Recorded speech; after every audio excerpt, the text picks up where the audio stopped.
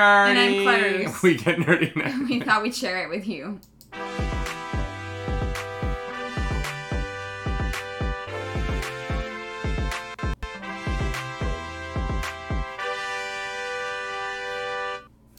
That's right. Thank you, Rebel, for catching what I was laying down. I still don't get it. It was in slow motion, like the Snyder Cut. Oh, okay. Okay. That makes me even more upset. But sure. How you doing? I need a vacation. Yeah. David needs a day off. Because when you stream for 36 hours and get food poisoning, it kind of takes something out of you. Every single time I consume food, my body, I feel like my body goes into shock for an hour. The memory of it. Yeah. It's been an interesting experience. I'm not gonna lie. I'm so grateful that we did that because it was so much fun and the community was freaking incredible. And what a stream we had for 36 hours. Yep, it was a roller coaster of emotions. Yep, the VOD is still up. If you go to the middle of it somewhere, you can watch me sleep for an hour and a half. That's weird. It's the first time there's ever been video of me sleeping, I hope. I hope. You never know. For me, there's probably lots of videos of me sleeping because I sleep anywhere, so anyone could just I have video of you sleeping. You do? Yeah. What? Yeah. Yeah, 100%.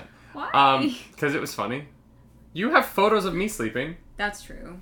It's not that weird. Couples make I've shown you them. I don't remember this. Yeah, no, It was an incredible story. I had some weird roommates in college, so there's a possibility that someone took a video of me sleeping. Fair enough. Yeah. Fair enough. And we beat Gen 1, so we're finally out of Gen 1 in Pokemon the Nerdy Lock that I'm doing. Mm-hmm. So that's a huge. I feel really feel really happy with that. Yeah, it was a big win. Gen 1 was long, and I'm excited to be out with it. Hello, my daughter is in the chat. Fanta, thank you for showing up to support your parents. And Rebel, if I could get a shout out for Fantaxia while she's here, I would love that. But yeah, no, I'm feeling good. I am feeling things. Yeah, just stabilizing. Yeah. I feel it's a little rocky, but we're getting there. How are you doing? I'm good. Yesterday I was it took me a day or two to kind of, I don't know, get back to normal. But I feel fine. It's so funny. Just because of things happening on Saturday, and it was right after the 36 hours, I was for some reason something weird happened with my throat, and I was shoot, I think I'm gonna have to cancel my stream on Saturday, and I was so sad about it.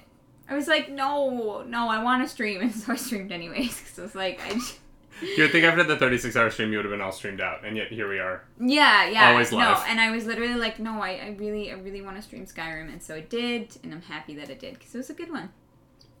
I'll be back later today. It is interesting. We are 1 month into not doing the morning show 5 days a week, but doing it just on Mondays. Yes. And I'm excited for all the other opportunities it's been giving us, and the other projects we've been able to work on. Yeah. At the other time, on the other hand, I miss being live 5 days a week. I'm not gonna lie. I know, starting our day off with you guys was really something that meant a lot to us. Mm-hmm. Yeah, but obviously you guys already know, we've talked about it logistically. It just wasn't working, but yeah, it's given us room to create other stuff. TikToks, the Pokemon rating. Yeah. We've tried to put out more YouTube videos and cosplay stuff, so I think it's been good for us. And YouTube's growing in a way that's super exciting. So I'm excited for the future of this, and I'm just excited to spend more time with y'all. But for now, this is the Nightly Morning Show. We should talk about the news. What do you want to talk about first? Well, I get to pick. Do you want to talk about some TV stuff? Do you want to talk about some movie stuff? Do you want to talk about some gaming stuff? Gaming stuff. Gaming stuff? Oh, yeah. Right. Do you want to go controversial gaming stuff or fun gaming stuff? Oh, controversial. You want to start with controversy? Always. All right, y'all. There is a video game coming out. Okay. Called 6 Days in Fallujah. Okay. This game was originally supposed to be made by, I can't remember the original company, but they had actually dropped the idea because it is a game set during the Second Battle of Fallujah, which is a real-life military action in Iraq. Oh, okay. During the invasion of Iraq that followed the invasion of Afghanistan. Now, famously, the invasion of Iraq was said to be because the country had weapons of mass destruction. Right. That was obviously proven false time and again. Yep. And so this game drops you in to the battle in Fallujah as an American soldier in a battle that is very well known for how many civilian casualties there were, in that we don't actually know how many civilian casualties there were. Oh my. And okay. so the Second Battle of Fallujah is a very controversial topic in any sort of discussion, let alone in one where you are going to have this video game come out. And it is a trailer came out during the week, and it sparked a lot of controversy online, particularly from members of Arab communities and from people who were connected to this, as well as soldiers on the American side who fought in it, who feel like this is a video game that is taking liberties with a situation that we maybe shouldn't make this kind of product around. Yeah, I thought this was gonna be fun controversy. This is like dark controversy. Yeah, no, and I'm sorry. We talk about stuff like this on the morning show, and I think it's important. Good. But it is important. I'm just like, who in their right mind would make a video game out of something like that? Yeah, especially after a company started to make it and was like, maybe let's not. Maybe let's not. Like, don't. Don't do that. Yeah, one of the controversial things around the game is that the maps are procedurally generated, and so the entire game is going to be set in a entirely fictional Fallujah. Like it's not even based on the real location. I mean, it's obviously going to visually look like some hallmarks of the real location. Okay. But with the maps being procedurally generated, there are people who are saying that like this game treats the innocents and the civilians in Fallujah as if they matter so little that they don't actually have to even be real. Yeah. They can just be procedurally generated. They don't matter. Yeah. And I agree with that. And I don't like that. I have a big problem with this game. And I think that it is... And look, like we don't play a lot of realistic war games. No. The closest thing I play to this is like Star Wars Battlefront, which is very fictional. I played Call of Duty a handful of times. I haven't played Call of Duty in a decade. I don't know. This came out, and I think that the controversy is very warranted. Yeah. And I wanted to bring it up and see what you thought about it. Yeah, I don't understand why this needs to be based on the real thing. Like, I think you could just make a shooting game or whatever it is, and it doesn't have to be modeled after this, because it's clearly something that, like, where a lot of, like, real people died. Yeah. And I hate that idea. As soon as you cross that line with video games, things get weird. Like, if for example, if someone were to create a video game where, I don't know, you were like a serial killer murdering like celebrities or something like wild like that. Those are like real human beings, and just because like using real celebrities? Yes. Oh my god, I would have a huge problem. No, it's a problem, but I don't see how these people's lives matter any less than like a celebrity would. So I feel like that's the best way I can like equate it, and I don't think it should be released. I think Azure brings up an interesting point. The first-person shooter community has a history of an ongoing history of being very toxic towards women, LGBTQ+, as well as having look, I've played in those lobbies. I know how racist the language that is. I always turn everybody's mics off, right? Well, because I don't want to deal with what they say. And that's a big problem because there's already such a lack of empathy in that community. Yeah, and this game, I like the community who does rise up around this game. I can't imagine what that kind of conversation is going to be. That's not going to be the kind of people that I want anything to do with. Yeah, and so you have to wonder, like, for the game developers who worked on this. Yeah. Is it really worth it to foster that kind of community And someone brought up that like they made it controversial so that we would talk about it, and I get it. Yeah, it's just like profiting off of people's deaths in real life is really weird. Gross. It's weird. It makes gross. me uncomfortable. Yeah. Yeah. Is it the game that makes them ignorant? Popcorn, that's not what I'm saying. I'm not saying that, like... How do I want to phrase this? I think that Fall Guys, the game, can be played by a racist, right?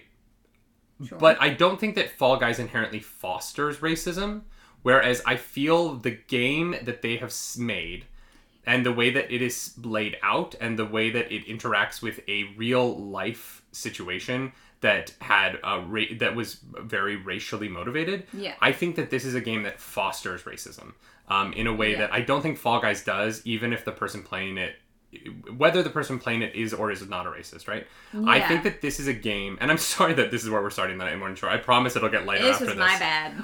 But getting the heavy stuff out of the way. I should have planned this better. But no, I think that, you know, I think that we already have American media has done such a massive job vilifying Arab people for so long and people from the Middle East.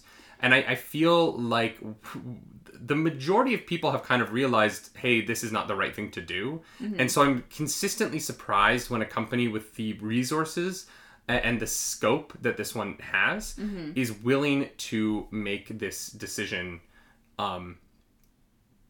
It is that Potomsium says it's like the airport scene in Modern Warfare 2. It feels like the airport scene in Modern Warfare 2, except that happened, a decade ago, right? Like, how long ago was that now? I feel like we've kind of moved on. Yeah, I don't know.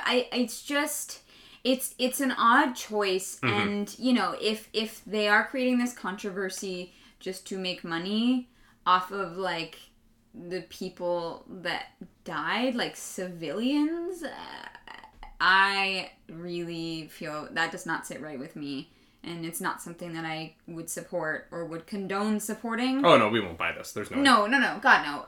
But you know, if that, even if that was our genre of game, I would I'd rather play more Fortnite from that. And I would honestly be worried. Like Call of Duty lobbies are already so toxic enough. Yeah. Like I wouldn't want to go near that because I would be worried, and I'm not saying that this is what would happen, but I would be scared that it would be fostering an environment that was dangerous. Yeah, I agree with that. So and that's interesting, right? 'Cause I'm always the person who's like, video games are dangerous. Video games don't, you know, and I believe that, but this is so tied into a real. Yeah. This is so tied into a very real thing that happened that it is that's what makes it uncomfortable to me. If it was a fictional thing that wasn't like these people in this city at this time, this is like these 6 days. Yeah. These very real 6 days. We're going to turn that into a video game. It is very interesting to me. Yeah, and I want to say that, like, you know, a lot of studios make war movies about real life events. But I feel like even if those movies, when they are not treated respectfully, it comes across as gross. Well, yeah, a lot of them come across as like straight up propaganda. Yeah. Like. Yeah, and it's like that is concerning, and I wouldn't want this game to feel the same way. It's just interesting. I didn't expect the amount of pushback that this game got, but the pushback has been huge online. And it's because of the trailer, right? People watching the trailer kind of were watching it like, this is uncomfortable. Yeah. Yeah. Why not just make it fictional? Yeah, I don't know. Especially after the original studio behind it was like, ooh, you know what? This is a bad idea, and someone else was like, yeah. Should we move on? Yeah. Let's get into the other gaming news, I guess. Do you want to go to other gaming news? As long as it's light and happy. Pick something light and happy. Monster Hunter Rise.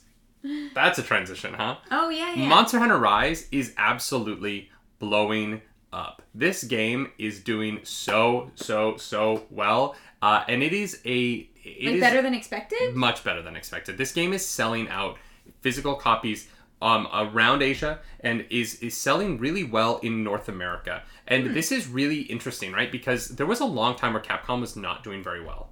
And pre-Monster Hunter World, Capcom was, it looked like a studio that was about to be purchased. It looked like a Microsoft or someone like that might swoop in and pick it up. Yeah. My brother is in Japan, and he's saying that the Monster Hunter is on the news in Japan there. Yeah. There aren't a lot of video games that sell physical copies anymore. That's kind of rare nowadays. Most people buy digital. Monster Hunter Rise in Japan has sold out physically. You cannot buy a physical copy anymore until more become available. And this game is doing well in North America. And while I'm a huge Monster Hunter fan, and I have been playing Monster Hunter in North America for 2 decades. Yeah. I was always kind of in this like niche group of Americans and Canadians who played this game that was very, very popular in Japan, but not as popular out west.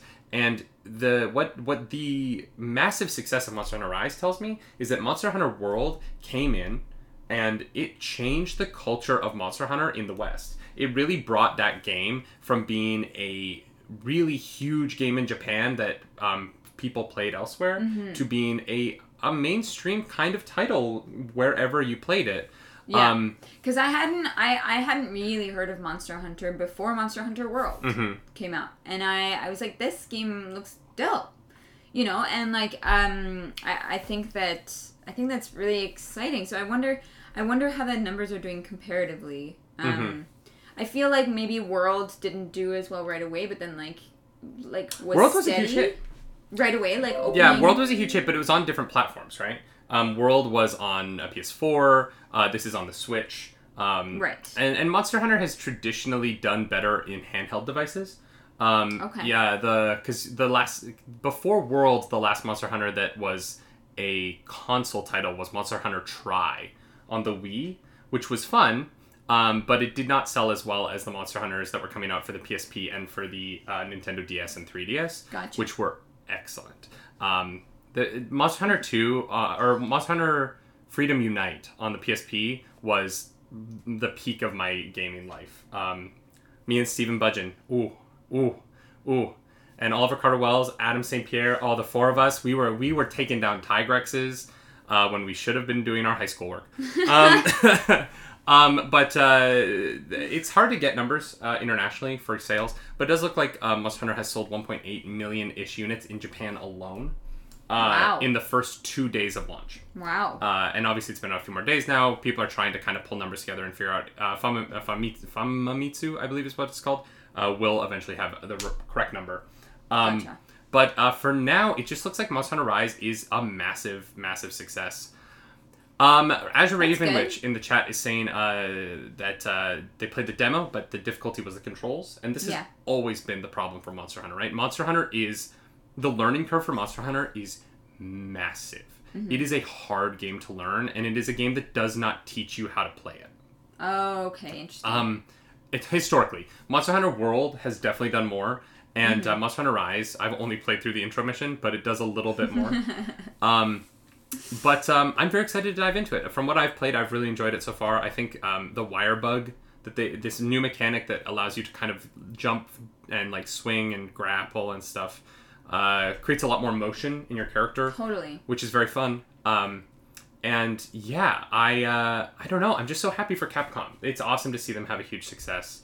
And it's on the other hand, it is evidence the pandemic is still going because video games are still doing really, really well. Yeah. Yeah, true.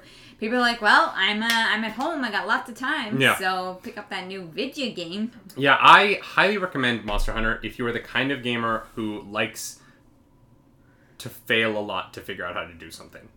Not me. Yeah, it is a grueling... Monster Hunter is the kind of game where you will go out on a mission that is 50 minutes long, and in minute 49, you will realize you're nowhere near... Like the level? You're nowhere near beating it. And then you just fail, and you have to start over again. Yeah. Oops, I forgot to update the ticker. Thank you, Rockmage. Yeah, Monster Hunter is an unforgiving game, but it is great. Yeah. Yeah, it's really wonderful. Yeah, I haven't really spent a lot of time with the game, so I don't know, but it looks really fun. So I feel like if you either already know what you're doing or you have the patience for it, it would be. Oh, it's great. Yeah, it's very fun. The monster designs are always crazy. The new monsters are very cool for this one. Yeah. And the Switch is the perfect device for it, I think. Monster Hunter is. I've always had Monster Hunter in my pocket with my PSP, or my DS, and so being able to switch between dock and portable really is the perfect console for this kind of game. I feel like PSPs were such a like boys console because like where the hell is a girl are you gonna fit that on your person? In your purse. When I was in like junior high, I didn't have purses. Like okay, but like do you know how hard I had to work to fit that into a pocket? Do you know the kinds of weird chunky sweaters I was wearing so that I had room for my PSP? Specifically for that. Oh yeah, I would have it in a little fashion. case, and I would just carry that little case everywhere. That's so funny. Yeah. Oh god, my PSP. Yeah. Oh god. Oh man, I love that device. Having the Battlefront 2, the original Battlefront 2 on the PSP. Oh, it was a good time. I remember a time when phones were small enough you could keep it in your bra, and that was just where everybody like kept their phone. Yeah, and every girl had the weird like. Yeah, you could see the like little box. Yeah. What a weird time. Yeah. We grew up in a weird time. Yeah. Well, do you remember all the because there was all the concern that I remember hearing about this all the time, that women were going to get like tumors in the shape of their phones on their chest. Yeah, and, or like, that guys would like get like health problems keeping their phone in like their pocket. Which, I mean, probably. Probably. Yeah, well, I mean, the jury's still out on whether or not like it's safe for us to keep our phones so close to our. I mean, yeah, we're gonna be the generation that finds out. So I love that for us. Can't wait for that. Do you remember when phones flipped? Yeah, I do. Why are we going back to that?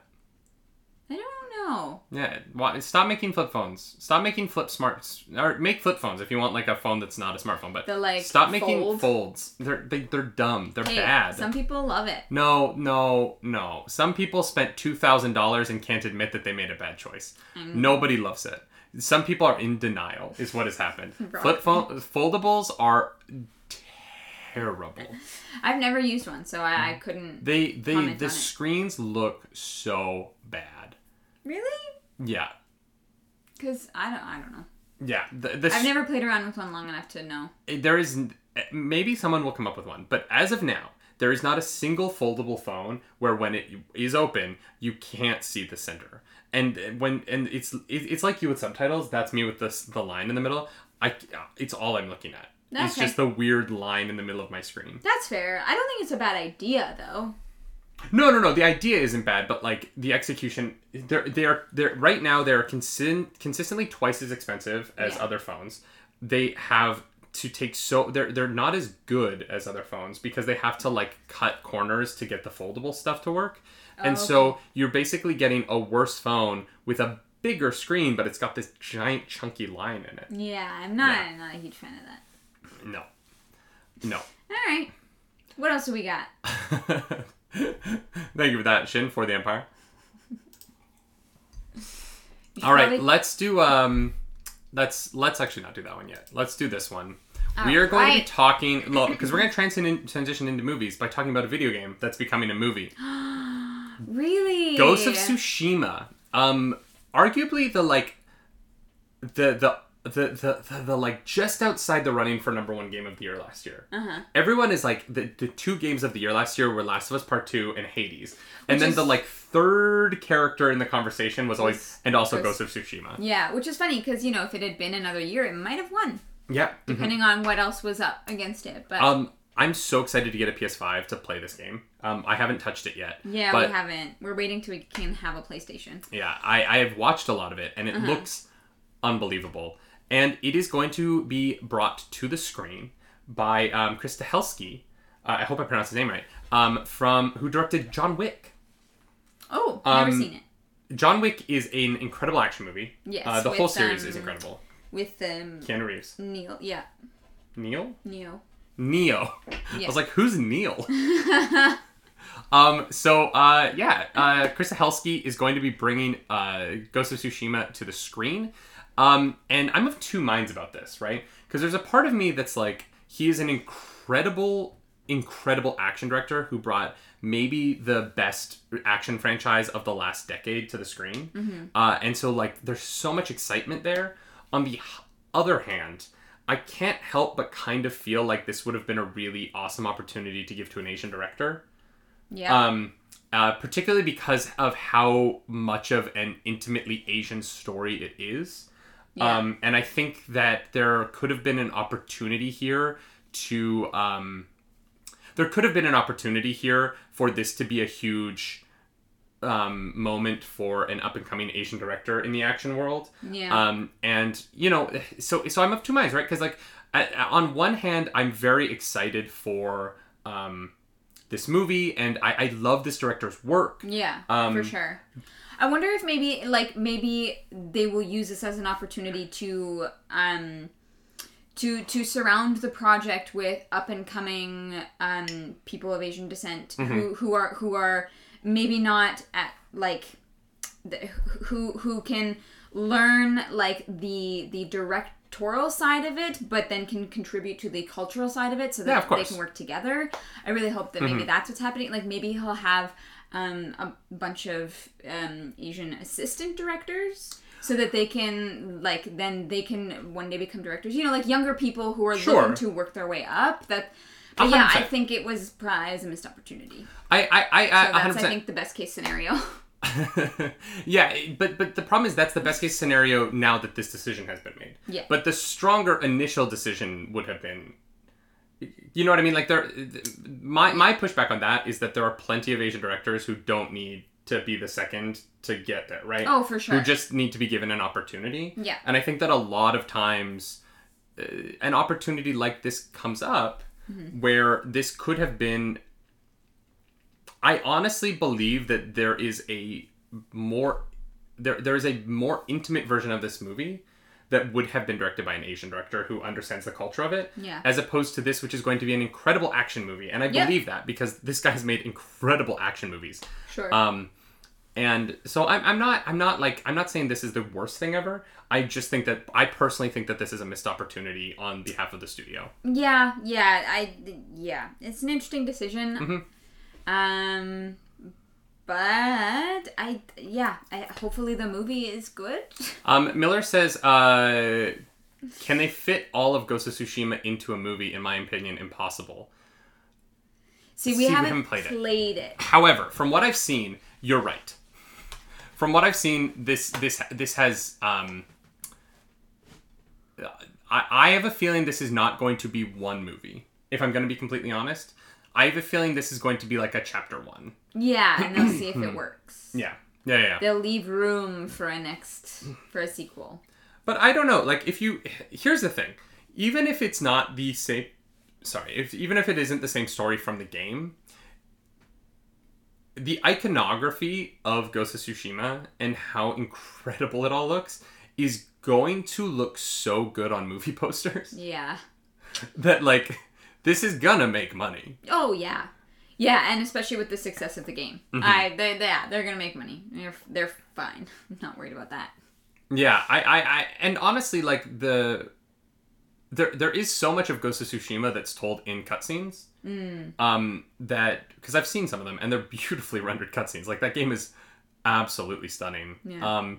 I do wonder, so Ghost of Tsushima did come out with a black and white version. So really? you can switch to black and white in the game as a homage to old samurai films. Yeah. That were all in black and white. And so I do wonder if, like the Snyder Cut, which released its black and white version over the weekend, which I need to watch at some point. Maybe that's what I'll do today. Why do you need to do that? To make a video about it. Because that's what we do.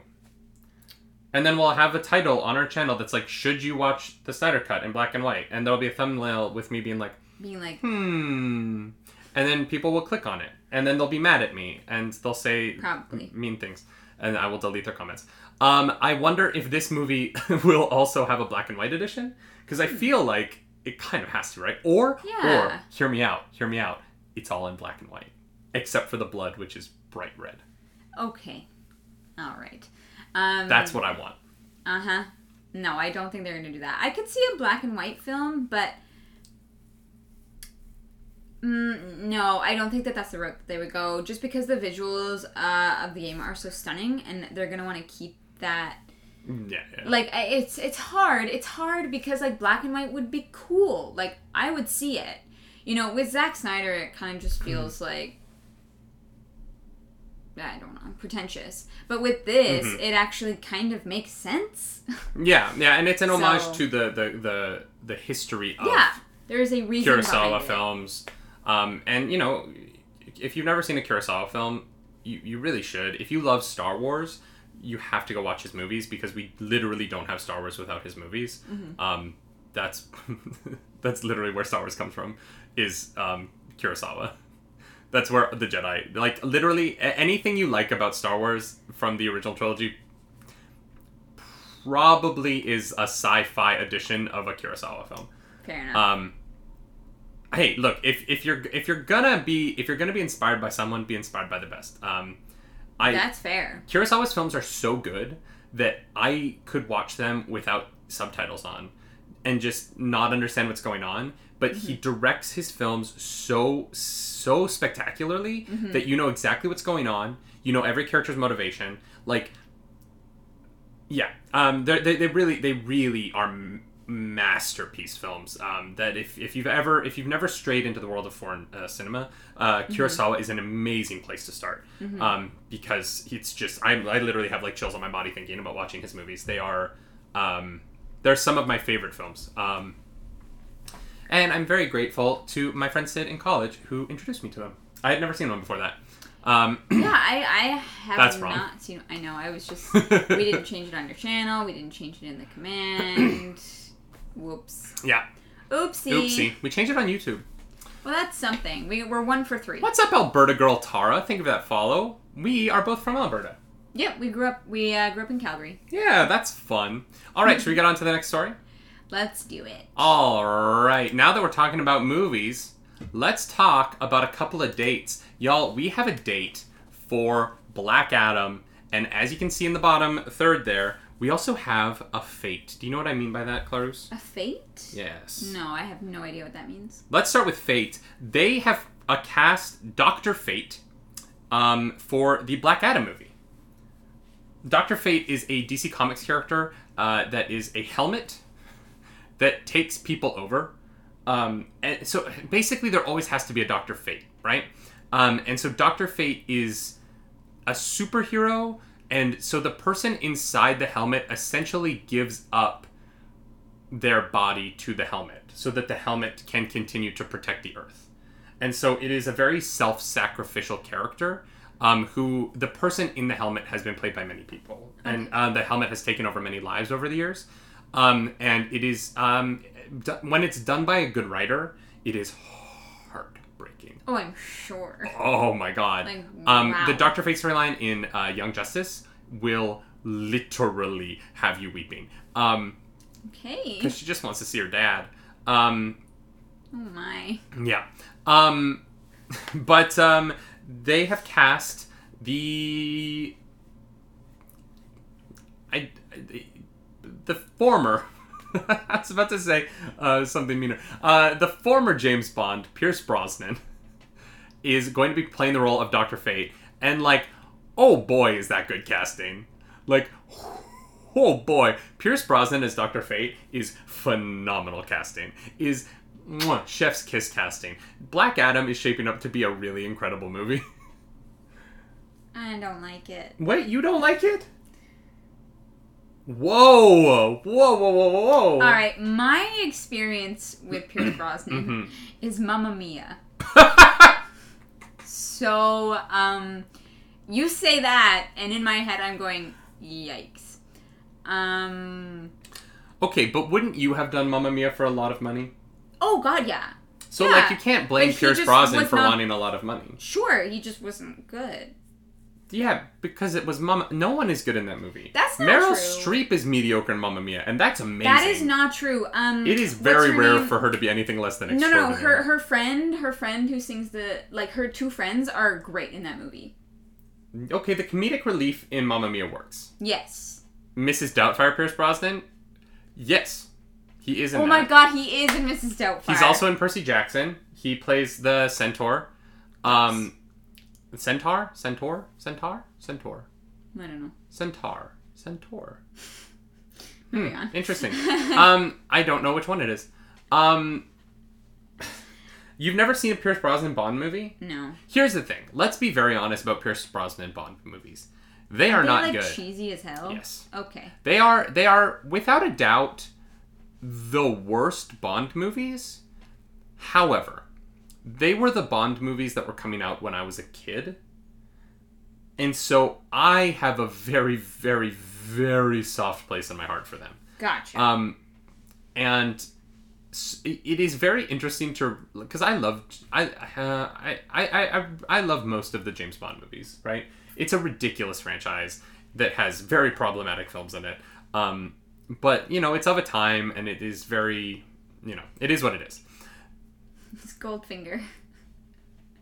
He was in the GoldenEye movie, right? Yes.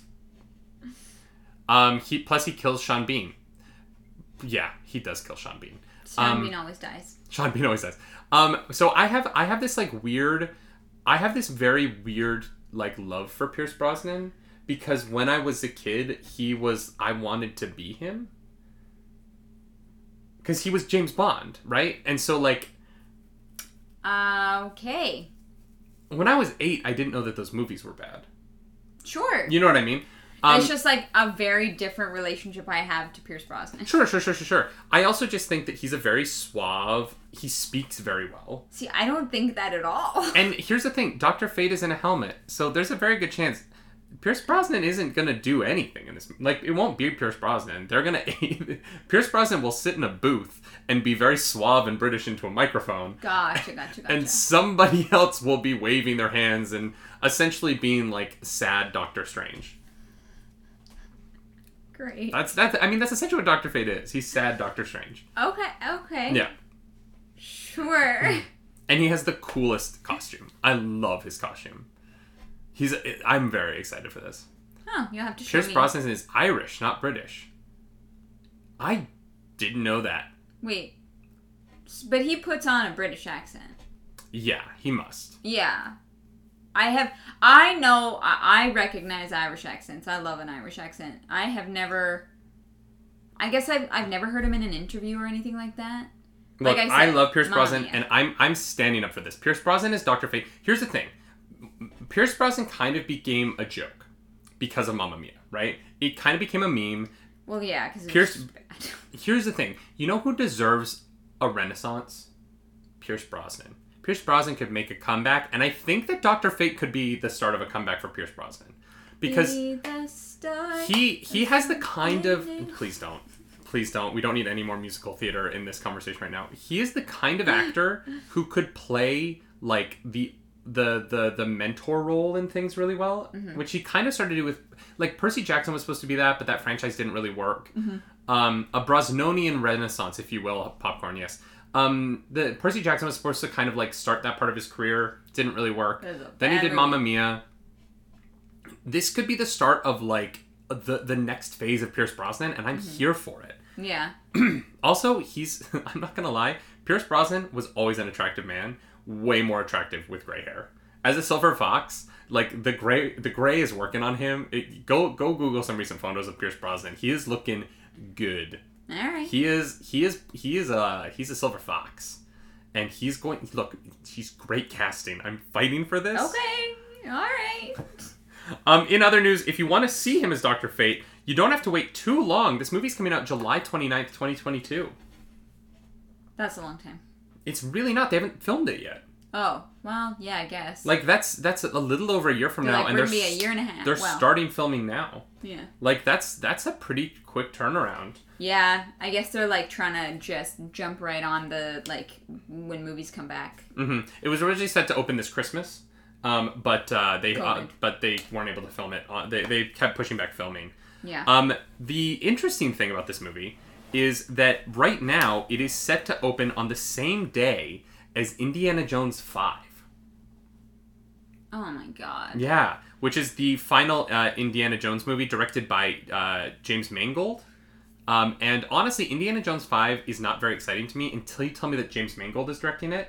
Because what James Mangold did with Logan, as far as like the like old version of the character on his like final mission, what he did with Logan was so exceptional that like he's the kind of director that I'm like, oh, you get how to tell like the swan song.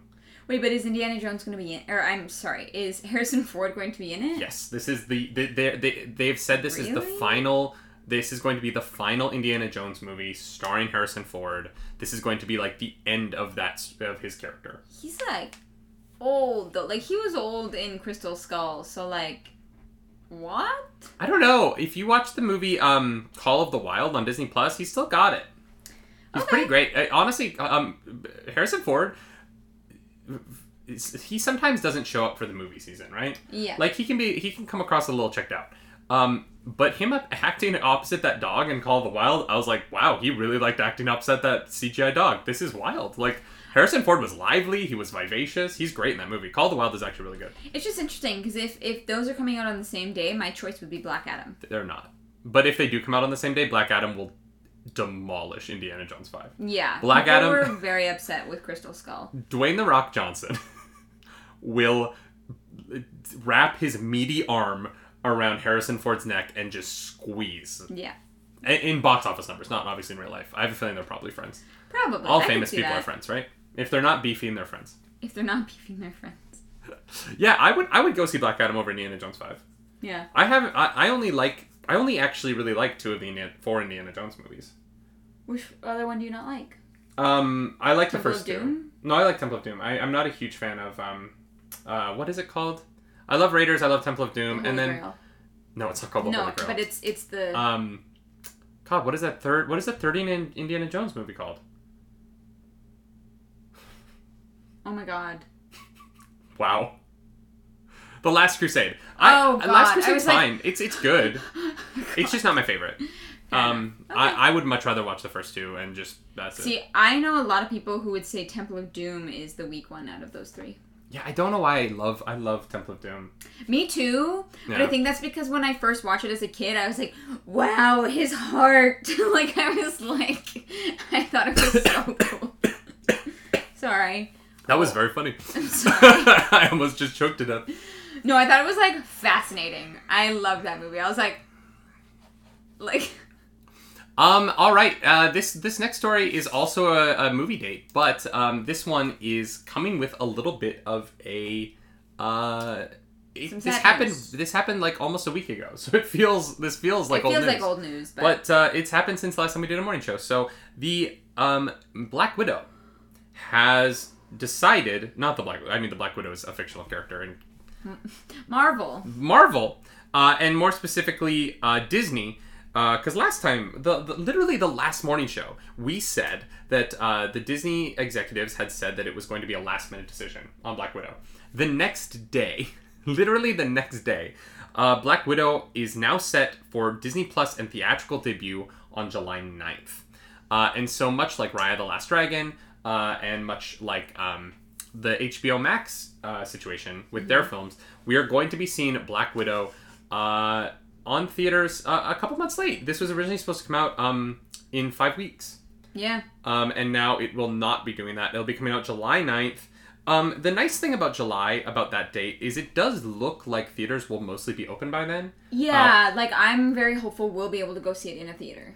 I feel like a lot of people will be vaccinated by then, particularly in the United States. Yeah, maybe not so much in Canada. Yeah.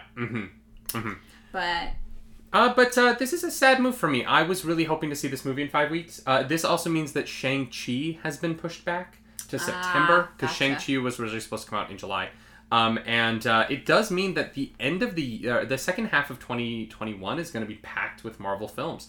We are going to get this on July, then Shang-Chi in September, and then Eternals, I think, is supposed to come out this year. Yeah. So that'll be November, and then Spider-Man in December. That is a lot of having 3 major Marvel movies in 4 months is a lot. It's a lot. And I wonder if that's going to affect the box office of these films. I don't think so, but I think they maybe slightly, but not enough to be an issue. I think if anything... they'll barely feel it, and then they'll be able to kind of get back on a normal schedule and figure out stuff moving forwards. I think they're kind of at the point where they're like, hey, we just gotta, like, do this. It's a bit tight, it's a bit crammed, but it's gotta happen. I get it. I totally get it. I have a feeling Eternals will move to 2022.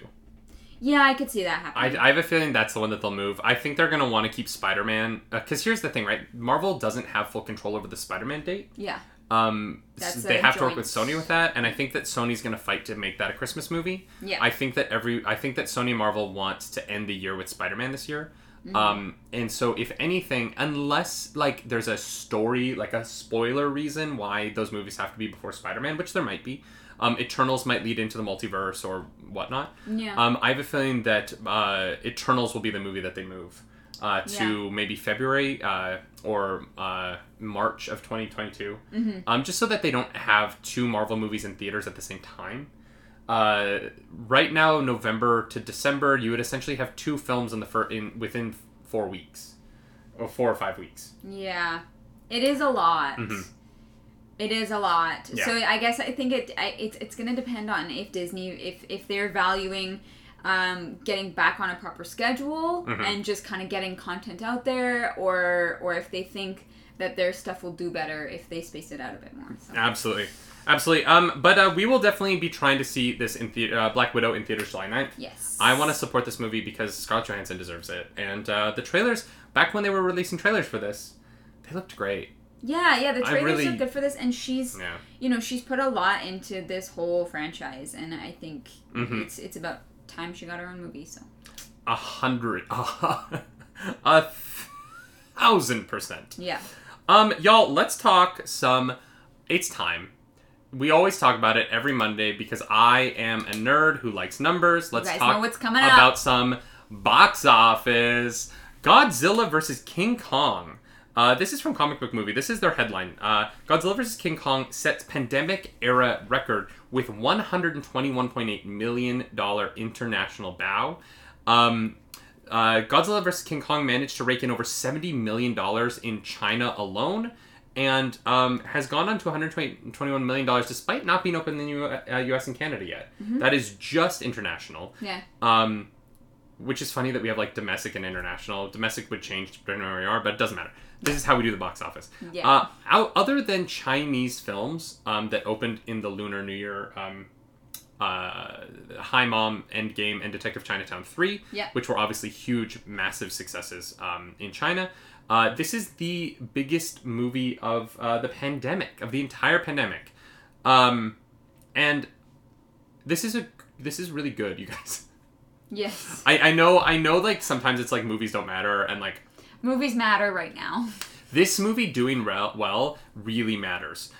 Because it signals that people are willing to go back to the theaters after the pandemic. Yeah. And here's the thing, like, a lot of... The movie industry employs a lot of people. Yes. Like, there are a lot so many of jobs. And the fact that these jobs might start coming back, and the fact that in other countries they have started to come back, the American box office, which we're going to talk about in a second, is also coming back.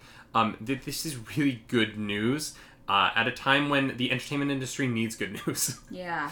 And so Godzilla vs. King Kong is bigger than its own self, which is hard because it's about two of like the biggest characters in the history of cinema. Godzilla and King Kong are two of the most long-lasting, iconic cinematic characters that have ever existed. Yeah. And I'm really hopeful. I'm really hopeful for this movie to do well domestically this weekend as well, because of what that signals for reopening and for jobs and the like. Yes. It is also going to be in theaters on the 31st as well, right? It is going to be in theaters and on HBO Max in the United States. In Canada, it is only going to be in theaters. In theaters, because we don't have HBO Max. But here's the thing. It's, like, movies generally have weeks in the theaters, so more and more people are just going to be getting vaccinated. So hopefully it keeps a steady stream of people who are then willing to go to the theater and see a movie. That's true. I actually don't... I'm curious if our... because I don't actually know if our theaters are closed. Do you? What do you mean? Like, are theaters in Toronto closed? Toronto, yes. Oh, okay. I'm not sure about other places in the province or other cities really, but I was looking it up the other day, and yeah, all the theaters are still closed. Yeah. Friday's Daddy says, how y'all got free healthcare but not HBO Max? Priorities. No, it's a licensing issue. Currently, HBO licenses a lot of its stuff to a service called Crave, and it's a mess. It'll happen eventually. It's a mess. Yeah. Yeah, it'll happen eventually. Yeah. But let's quickly get into some domestic box office numbers, because I know that everyone wants to know about The Croods 2, and we do have an update. The number one movie at the box office this weekend domestically was Nobody, the new movie starring Better Call Saul's. I only brought up that because I can't remember. I'm blanking on his name right now. I have literally no clue. Why? Oh my God, Bob Odenkirk.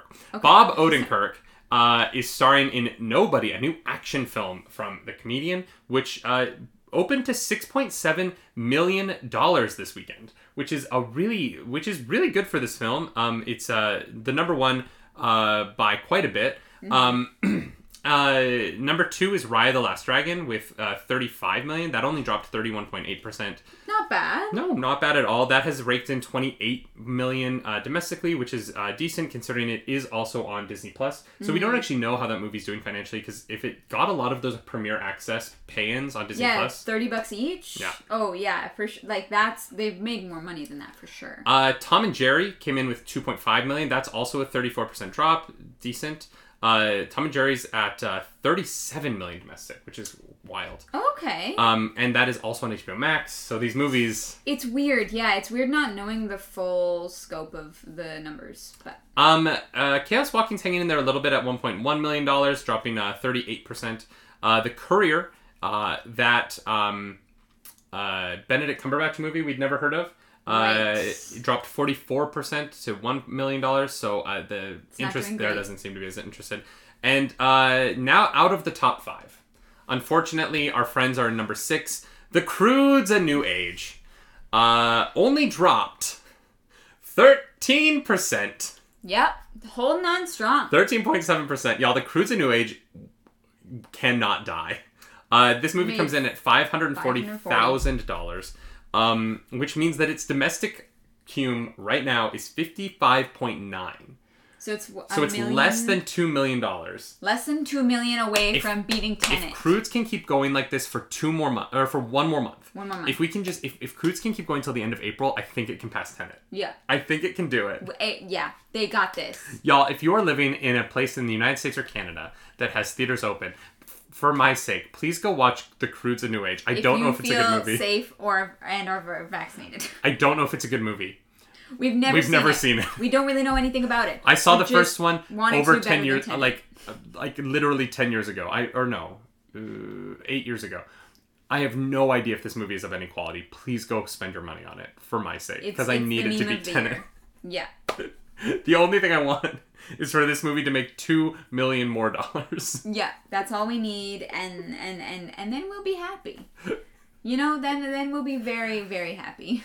It had the second best hold of the top 10. The best hold is going to Minari, the Steven Yeun film that is been nominated for many Oscars. Yeah. And Steven Yeun has been nominated as the first Asian man to ever be nominated for Best Leading Actor at the Oscars, which is ever. Yeah, the first Asian man to ever be nominated for Best Lead at the Oscars. Just let that sink in for a second. Gross. Yeah. Okay. Mm-hmm. All right. Back to Croods. And in 10th place is Wonder Woman 1984, which is still in the top 10 with $245,000. That movie has raked in $45.8 million. And if you told me... Less than the Croods. If you told me that Croods 2 was going to beat Wonder Woman at the box office in the pandemic, I'd have been like, no, it's Wonder Woman. What are you talking about? She's going to crush the Croods. But the movie wasn't good. So Croods wins. We just needed to beat Tenet. Yeah. Yeah, it's one in our hearts, but we just needed to win. It's one in our hearts. The movie that we have not seen. Exactly. Is number 1 in our hearts. We're going to have to watch it, though. Like, when we can watch it, we're going to have to go see it. When the theater's open. Or if it's like, if if it ends up on Amazon Prime, we should do like an Amazon watch parties on Twitch of The Croods too. Oh my god, we should do Amazon watch party. That would be very funny. Mm-hmm. Or it'll be the first movie we see in theaters. I mean, not that we've seen movies in theaters since the pandemic. But... No, I mean since like things open back up here. I guess we haven't in Toronto. We only saw them in Calgary. Yeah, not in the city here. All right. That's unfortunate. What? That link just led me to the wrong place. Oh no! Yeah, I don't know what happened. Okay. Where are we at? Okay, we're almost at an hour. What do we have left? What do we still have to talk about? Game of Thrones, apparently? Oh, I keep doing this wrong. Boom! Y'all think you're ever gonna get another Game of Thrones book? You're not. You're not. You wanna know why? HBO just paid 8 figures. Which means north of $10 million. Right? Yeah. Yep. $1 million is 7 figures? Yep. Yeah. North of $10 million to have exclusive rights to the Game of Thrones licenses for another 5 years. Yep. This is not surprising at all. No. This is really not surprising at all because they have like how many Game of Thrones spin-offs in the works? There's at least 3, I think, that we've talked about. Mm-hmm. So No, 5 we've talked about. Oh, right, because there was the one that's coming soon, and then they announced a bunch of other ones. Yeah, and technically 6 because of the pilot they shot that they aren't moving forward on. Right. So, just in terms of how much money they make on merchandise, I think this deal makes sense. But also considering Fire and Blood is like filming, so I don't know what would have happened to that show or I think it's called House of the Dragon now. I don't know what would have happened to that show if they like lost the license. Yeah. So I feel like George R. R. Martin was in like the best negotiating place possible, where they showed up to the table and they're like, "Hi, we are currently sinking $100 million into a new TV show. How much to continue to not lose that money?" And George R. R. Martin was like, "All of it. Here's I want the all thing: the it could money." be anywhere from 10 million to 99 million. Yes, it could be anywhere in that range. Yeah. Which is wild. Fridays, Daddies, I'm going to let you know, don't bother starting to read the books because you'll just be left on a cliffhanger and you'll be waiting for the next 2 decades. Wait until you're approximately 75 and they are all out at the same time and then you can read them, maybe, but... Rockmage says read the books. Here's the thing, the books are great. I don't love the books. I like the books a lot. I've been reading them for a long time. Yeah, and I know there's a lot of people who do love the books, which is fine. But I have a hard time reading them. Mm-hmm. They're difficult. They jump around too much. I love books because I can hyper focus on them and just like it's like the blinders and I just read. But because it jumps around different characters and different locations and things so much, it pulls me out of it and I find it very hard to refocus. So if you are ADHD like myself, it might be a difficult read. Yeah, there is a lot. Yeah. There is a lot that happens. And if you are the kind of person like me who likes to build like conspiracy webs in his brain, it's really fun. Mm-hmm. Yeah, for me, I can't. It does not jump within chapters, but you'll get like, you know, a chunk on this person and then a chunk on a new person and then a chunk on a new person and then a new person and then you might go back to an old person and then you get a new person and then an older character. It's kind of all over the place, which I totally understand. I know a lot of people love the books. It's not my style. I can't do it. And then in the 4th and 5th book, they happen simultaneously, right? Okay, so the fourth book is all of the characters who are south of a certain point. Yeah. Their storylines for a certain amount of time. Then the 5th book is all the characters who are north of that point for an amount of time until you reach the point in the 5th book where the time catches up with the end of the 4th book, at which point all of the characters from the north and the south are in the second half of the 5th book. And so some of the storylines in the 4th book start up again at like page like 320 of the 5th book. So make sure you read it in order. Yeah, so here's there was someone who made, I can't remember who it was, but it was a YouTube video that was like, I read Game of Thrones, but I read the characters I read all of the characters' POV chapters alphabetically.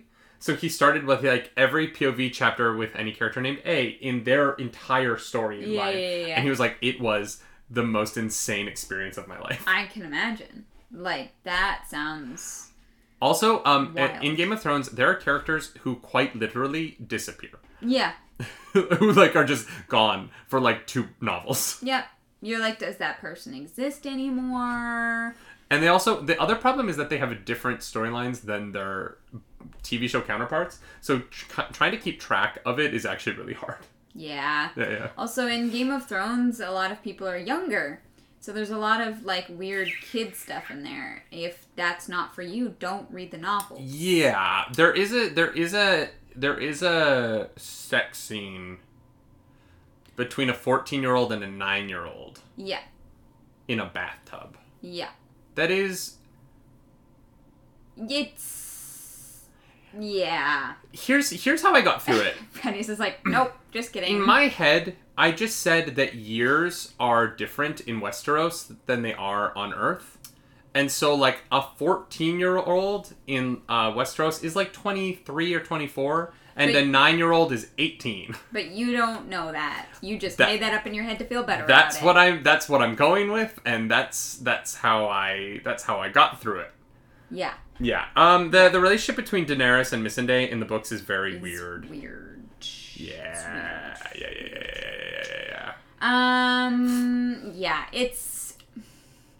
Mm-hmm. Yeah, that's a whole other conversation, which, you know, like, can be had elsewhere. Here's the thing. Rockmage says, considering how seasons work, it's pretty likely. That's how I feel too, right? No, because they talk about how seasons are years. No, they don't. Yeah, they do. The seasons are different lengths. No, they literally talk about winter lasting for years, or summer lasted 7 years. Right, but that doesn't mean that that's the same length in year. That doesn't make the year our year length. Yeah, but you can't assume that it's different without You being have given to. that. You have to. Or else you have to, you just have to. Okay. Because you're like, you've been reading these books for 10 years, and you're 3,000 pages in, and you're just at a point where, like, I can't... You just have to live with yourself. You have to sleep at night somehow. You have to sleep at night somehow, okay? Yep. And it's not your fault. Yeah. Yeah. Winter is never coming. Yeah, it's weird. It's weird. It is weird. That's why, you know, full disclosure, know what you're getting into if you decide to read Game of Thrones. That is it. I made it through the first 2 books, and then I was like, I'm done. You read it, and as soon as the orgy happened, I threw it against the wall. Yeah, that's fair. That one is... Mm-hmm. If you've never read the book It... by Stephen King. I have not, and I do not plan on it. The sewer orgy is definitely... That man was on something. Yeah. It's like interesting because it totally, when you read it, you're like, oh yeah, this is like a metaphor for growing up. And I get like why it's happening. But then when you think about it, you're like, but the why doesn't justify the how. Yeah. You know what I mean? Yeah. No thanks. Yeah. No thank you. Next, please. Boy. Basically, George R.R. Martin is filthy rich and is not going to be finishing that next book anytime soon. We're going to be getting a lot of TV shows instead. Well, you know what? You want to know why? He just got like at least $10 million. He's going to be spending it. He's going to go do like... He might have gotten $99 million. No. I'm willing to bet it was like 15. Said 8 figures. I know. I'm willing to bet 15. 15 in my head sounds about right. All right. And granted, I don't know. We may never know. I'm assuming it was $15 million. For fun. For no reason. Sure. For no reason. Sure. All right. Oh my goodness. What else do we have left? There was one more story, but I cannot find it anymore. The link didn't work? Yeah. Dang it. Yeah, it's a shame. But here, I remember most of it. I might get some of the details wrong, but I hope. I don't have exact numbers. But, here it is. These numbers are, Should we change the thing? Oh, yeah. Thank you. No worries. We need to find a better system for that. Yeah, like, you need to tell me what's next so that I can change it. It's a tough system. This one is lower third, right? It's also so touchy. Nope. It's this one. All right. This is interesting. So, HBO Max released some data through Samba TV. I don't think it was actually released by HBO Max, but they have yet... Actually, no, it says here. They've yet to share viewership numbers. But Samba TV is saying that approximately 1.8 million people, which is the same number of people who bought Monster Hunter Rise, interestingly, tuned in to watch the Snyder Cut between March 19th and March 21st. Which is interesting because it's about 400,000 fewer households than tuned in to watch Wonder Woman 1984. Interesting. And 1.9 tickets sold at the box office would have been a massive flop. Yeah. For this movie, right? Yeah. That would have been a dreadful opening weekend. Yeah. But obviously that's influenced by the pandemic. Well, and the fact that Snyder Cut is 4 hours long, and so people are going to consume this when they want to. Yeah. Also, like, the chances of being spoiled on this are weird, right? Because you've already seen the plot, so like the plot can't really be spoiled. Yeah. It did come a little bit ahead of the 1.7 million people who watched the Falcon and the Winter Soldier's opening episode in that same kind of time period. However, Falcon and the Winter Soldier is a television show that is going to run for 6 weeks and is 42 minutes long. Mm-hmm. The other interesting thing about it is that that is only people who watched at least the first 5 minutes. So who knows how long those people actually stuck with it. Gotcha. But if I'm being honest, 1.8 million people sounds... Well, it's not what I expected. It sounds low. It sounds really low. And granted, that's households. And so I'm willing to bet that there are people who gathered to watch this.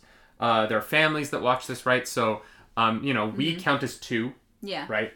But you have to wonder, like, 1.8 million is... less than 1/5 of the current HBO Max, the population of people who currently pay for HBO Max. Right. Right. And so what really matters here is how many new subscribers this brought in. Mm-hmm. And even if the Snyder Cut brought in 1.8 million new subscribers, I just don't really... Yeah, was it worth it for them? Like, okay, so say 1.8 million people... Say all 1.8 million people are new subscribers. Then HBO Max is what, like $12 a month? Yeah, something like that. Okay, so you're doing... So you're saying you brought in about $25 million, right? $26 million. Then you have to factor in... Then you factor in the fact that it costs $70 million to make the Snyder Cut. So basically every single person... if every single person who watched the Snyder Cut signed up for the Snyder Cut, they would all have to stay signed up for like 3 months. Basically 4 months to even start turning a profit on this. Wow. So as far as numbers go, like this is not a huge success. It's probably not what HBO was expecting. Because that's the thing, 1.8 of those people definitely already had HBO Max. Mm-hmm. There's. Rock Mage got it for $4.99. Rock Mage is a smart man. We got it for $5 Canadian, which is $3.25 American. Yeah. We paid about $3.25 American to watch it. Yeah. So I don't know. Like, here's the thing. This movie, there's so many people who are online doing the Restore the Snyder Cut hashtag. Mm-hmm. And those people are interesting. We didn't talk about it. We talked about it on our patron-only podcast, Around the Nerd Table, which comes out once a week for every patron at the $1 tier or above. If you want to pay 25 cents a week to get an additional bonus podcast with us and access to our private patron Discord, go over to patreon.com/nerdynightly. That's a plug. That's a plug for $1 a month. You get a whole other podcast where we talk about other things. It's great. It's true. But these numbers are not what... These numbers can't be what Warner Bros. Wanted to see. No, God, no. That is definitely not good. And also, for the Restore the Snyder Cut team, this is not convincing, right? Like, this is not... They're going to be like, well, never doing that again. Yeah, and Warner Bros. Has already said they're not going to do that again, right? And the numbers... The only thing that could have changed their mind is numbers. If, 10 million people had signed up for HBO Max to watch this, we would get more Snyder Cut stuff. But to be honest, a lot of these people probably already had HBO Max or... yeah. Or, like, one person got it and, like, people gathered in a big group to watch it. Well, and a lot of people in the Restore the Snyder Cut team of all of this have said that they're going to protest Warner Brothers moving forward by deleting this. By deleting HBO Max and not continuing with the service. And so, like, that only hurts these numbers more. It just is a really... It's not an encouraging number, I think. No. As far as what they were hoping for. No. And you know, that's how these things go sometimes. I think that they took a risk, you know. No. They swung big, spent a lot of money, and it may not have paid off for them. Here's the thing, we don't know because they're not official numbers. We don't know who's new, who signed up. Like, and HBO Max, here's the thing, HBO Max will never release those numbers. No. Disney Plus never has, Netflix never has. Like they will put out a number that sounds great. They will put out like the number that makes them look the best when they figure out what that is. But we'll never get like the reality of it. Yeah. Yeah. No, you're right. Yeah, it's just interesting. It's not what I expected. I thought, here's the thing. We exist in an ecosystem online where this is what everybody's talking about. Like within like the nerd movie talk discussion world that we post videos in, trailer reactions, stuff like that. All of our peers are talking about this. Yeah. So when I open my YouTube, it seems like this is what everybody's talking about. Yeah, but I guess it's not. Yeah, and I wonder if I'm just in a bubble in that way. Yeah, and we are very much involved in the nerd community. Yeah. And so it is hard to have a perspective on what our, like, friends and or not nerdy family may or may not, like, if they've even, like, heard of the Snyder Cut, you know? Oh, my family would never watch this. No, but... Like, can you imagine Kim? Can you imagine my stepdad trying to watch the Snyder Cut? No, that would be hilarious. I would pay. I would pay really good money to watch my stepfather watch the Snyder Cut. That would be a joyful... That would be the best way to watch the Snyder Cut. Yeah. That would honestly... To watch him watch it. Oh my God! Can you imagine? If you guys don't know Kim, but like, actually you might, because if you watched our wedding on Twitch, he gave a really great speech. If you watched our wedding, his speech was fantastic. Yeah. Our wedding is on YouTube. If you want to watch us get married, you can actually watch that. That is true. That is true. Oh my God! Now that's all I want. All I want to do now is watch Kim watch the Snyder Cut. Oh my God. He seems a really nice guy. He's the best. He's the best. I'm very, very grateful that my mom married him. It made my life better in many ways. But yeah, this is kind of a downer to end on. I didn't want to end on like something not being successful. No, that's fine. It's the news. So yeah, the other thing around the Snyder Cut was Snyder Cut fans were review bombing Godzilla vs. King Kong on IMDb because we're petty. As a protest of Warner Brothers, because you know what's going to make Warner Brothers want to make movies? If you make their other movies not do well. Yeah. If Warner Brothers is hurting financially, you know what they're going to want to do? Spend a bunch of money on something that doesn't make money. Yeah, that makes no sense. I'm sorry. You need to stop. Snyder Bros, just stop. Please go away. We're done with you. There was a series of tweets online. There was a bunch of different Snyder Bros with the idea that they were like, come on, Warner Brothers, choose satisfaction over profit for once. Because we deserve the Snyderverse. And I was like, what? That's the worst. That is the worst argument to make. Make the argument of like, you will make money, we will show up, fine. But to blatantly be like you're not going to make money on this, but make it for us. Gross. It's not going to work. Yeah. It's not this. The only reason you got the Snyder Cut is the pandemic made it so that Warner Brothers couldn't make new content and they were launching HBO Max and they needed something to put on it. Yeah. The Snyder Cut happened because of the most events that all had to happen at the exact same time, and it is luck. Yeah. If COVID doesn't hit, we don't get the Snyder Cut in this way. We maybe get like a Donner Cut with like animatics. The Donner Cut of Superman 2 is famously unfinished. And it's the better version of Superman 2. I will fight anyone on that. The Donner Cut is, despite being unfinished, still probably my favorite Superman movie. It's very good. Okay. But yeah, like without the pandemic, without all of this, without HBO Max launching in the pandemic, you don't get the Snyder Cut. Yep. And, like, you're not going to get the Snyderverse, I'm sorry. No, it's not going to happen. Not if Stop it does whining numbers about like it. this. Yeah. I feel like we're being mean. I don't want to be mean about it. I'm getting mean. tired. I'm being mean. I'm tired. Because I want them to go away. That's our show. Sorry, sometimes I get a little salty. Are we just trying to make enemies? No. We have opinions, and we're not afraid to use them. I've never had an enemy before. It would be fun. I've never had an... Does anyone want to be our enemy? Yeah, I've never had an enemy. I've had one enemy. She knows who she is. Yeah, I know who she is. Yeah. We were enemies. No, I will fight you on that. The Donner cut is a mess. The theatrical cut ain't much better, but it's still better. Raiders of the Lost Kitchen. That is what we call a bad take. You're wrong. I've never seen... I couldn't tell you. I have no opinion on this. The theatrical cut looks better. Tommy says he'll be your enemy. Tommy, that would be hilarious. All right, Tommy, let's fight. My money's on Tommy. Sorry, babe. Let's not physically fight. Let's find an arena in which neither of us has a particular advantage. You can play like League of Legends or something and fight. Tommy 1v1 me in League of Legends, bro. Thanks, Asher. Appreciate Tommy's probably played League though, whereas I haven't. You gained an enemy. No, you guys can play Gwent. This right here. This is why my rival in Pokemon games is named Chat. Yes. Yeah. Mm-hmm. Tommy was Diamond 3 at one point in League of Legends. Like I said, my money's on Tommy. No. It literally has the same ending as Superman 1, just copy and paste it onto Superman 2. I understand what you're saying, Raiders of the Lost Kitchen, but it's still a better movie. Yeah, Hammy, I will stick to that point that we never actually got the Snyder Cut.